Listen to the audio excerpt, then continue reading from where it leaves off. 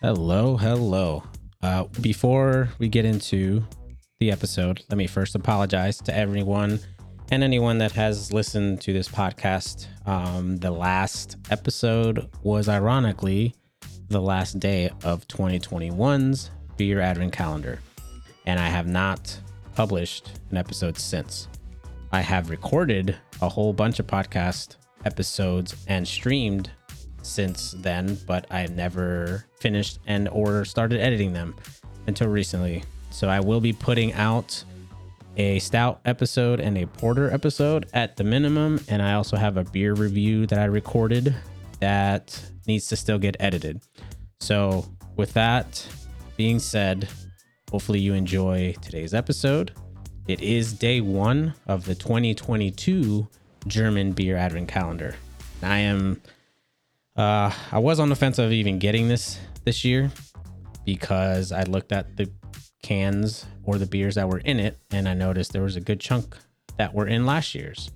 So I didn't want to get it. And then I looked at it again, and I actually started to compare the beers in this year's to last year's based off of my photos, because my memory, was all visual. So I was just like, yep, I had that one. Yep, that's in last year's. Yep. So I wanted to verify, so I pulled out my phone, looked at the photos, and swiped through all of them, and noticed that there's actually way more variety this year, as in from different breweries and a couple of different styles than last year. So I felt it was worth the purchase. But ironically enough, we finished last year's with a Hell, if I remember correctly, and we begin this year's with a Hell. This one is from Private Brewery Schnitzbama, which is out of, from Traunstein, Germany. This is a 5% Helles beer. So it is pale golden, smells like fresh baked bread, tastes just like it. It is filtered, but it does have a slight chill haze in my glass. If you want to see what it looks like, take a look at the episode photo and you will see what it is. But otherwise, it is pale golden, just like any other Helles lager. Bright white head that fades away pretty quickly and doesn't really linger. There's minimal foam on the top. Like it's essentially just on the top of the liquid, on the top of the beer, like a skim, versus a beer that's made with like wheat or a lot of hops that tends to have a good head of beer that sticks around after the initial head has dissipated. And on aroma, again, smells like crackers. Honestly, smells like bread, proper bread, fresh baked. Okay, I'm taking a nice whiff here. Give me a sec. Yeah, that's all I get. It's really just cracker, fresh baked bread. Man, I can't ever say that. And on taste, cheers, Prost, salute. Hopefully everybody had a great Thanksgiving and happy holidays. Okay.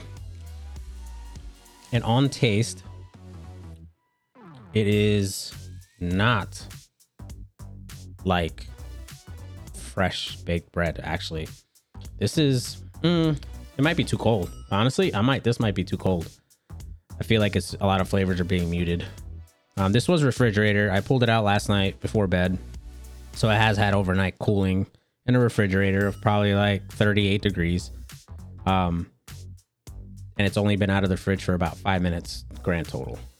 But yeah, no, I guess on the finish, I can kind of see, I can definitely pick up the standard Helles lager style and Helles lager flavor that you find in just about every single one that comes out of Germany.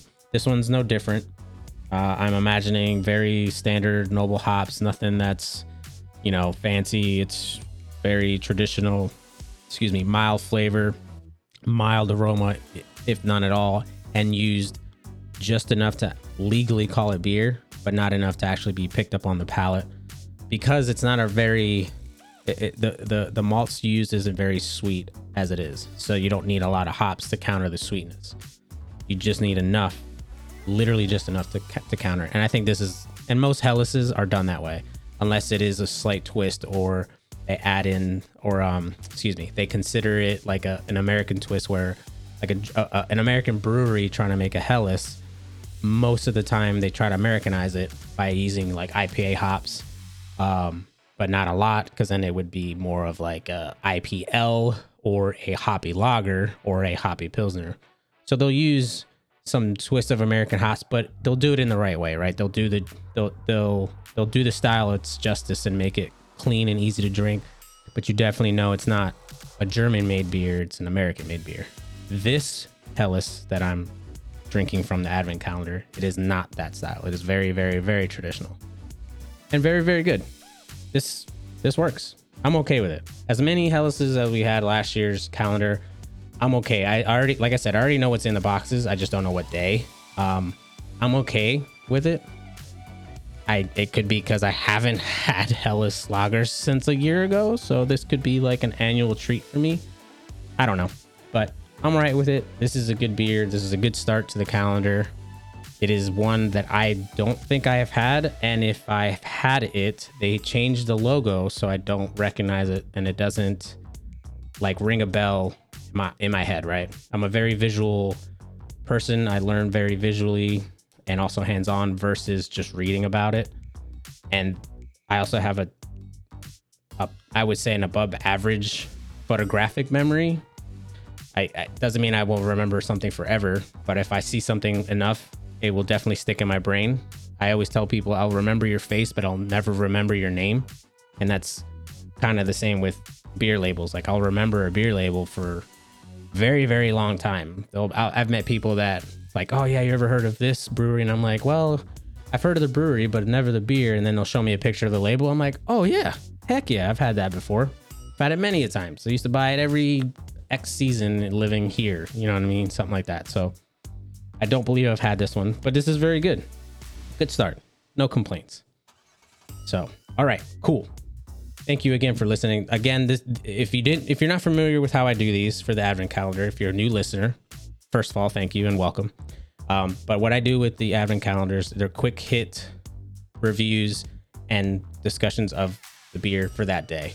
This particular one, because I haven't done an episode since December 24th of 2021, I kind of went a little more in depth and talked about it a little more, and also talked about why I haven't done anything as far as the podcast. But the next ones for tomorrow, it'll be quick, probably 5 minutes or less, because I'm recording them as soon as I get home from work. So I don't have a lot of time to sit and record and chat about the beer. So it has to be a quick hitter, and I immediately edit if I need to even edit. Sometimes I literally just put them out as it is. I adjust the music so it's not louder than me, but it's not to the point where you don't even know it's there. And then I save, publish, upload, and then I send out some social media tweet or what have you. And that's basically it. So if you, again, are new, thank you again. Welcome. Hopefully you enjoy it. Hopefully you'll go back into the catalog of, 12 episodes or at least 24 episodes I've done and take a listen to those. And hopefully you enjoy it. You'll hear in those that I plug my Twitch stream on every other Friday for Beers with Bori, but I haven't streamed since June and I don't know when I'll be back into it. So hopefully throughout this 24-day adventure, I will get the itch to get back into it. At the minimum, I'll just do the Beers with Bori every other Friday like I used to. And if you come by, that's fantastic. Thank you. Make sure you say hi. Make sure you mention the podcast so at least I know, hey, you have a listener. But yeah. Okay.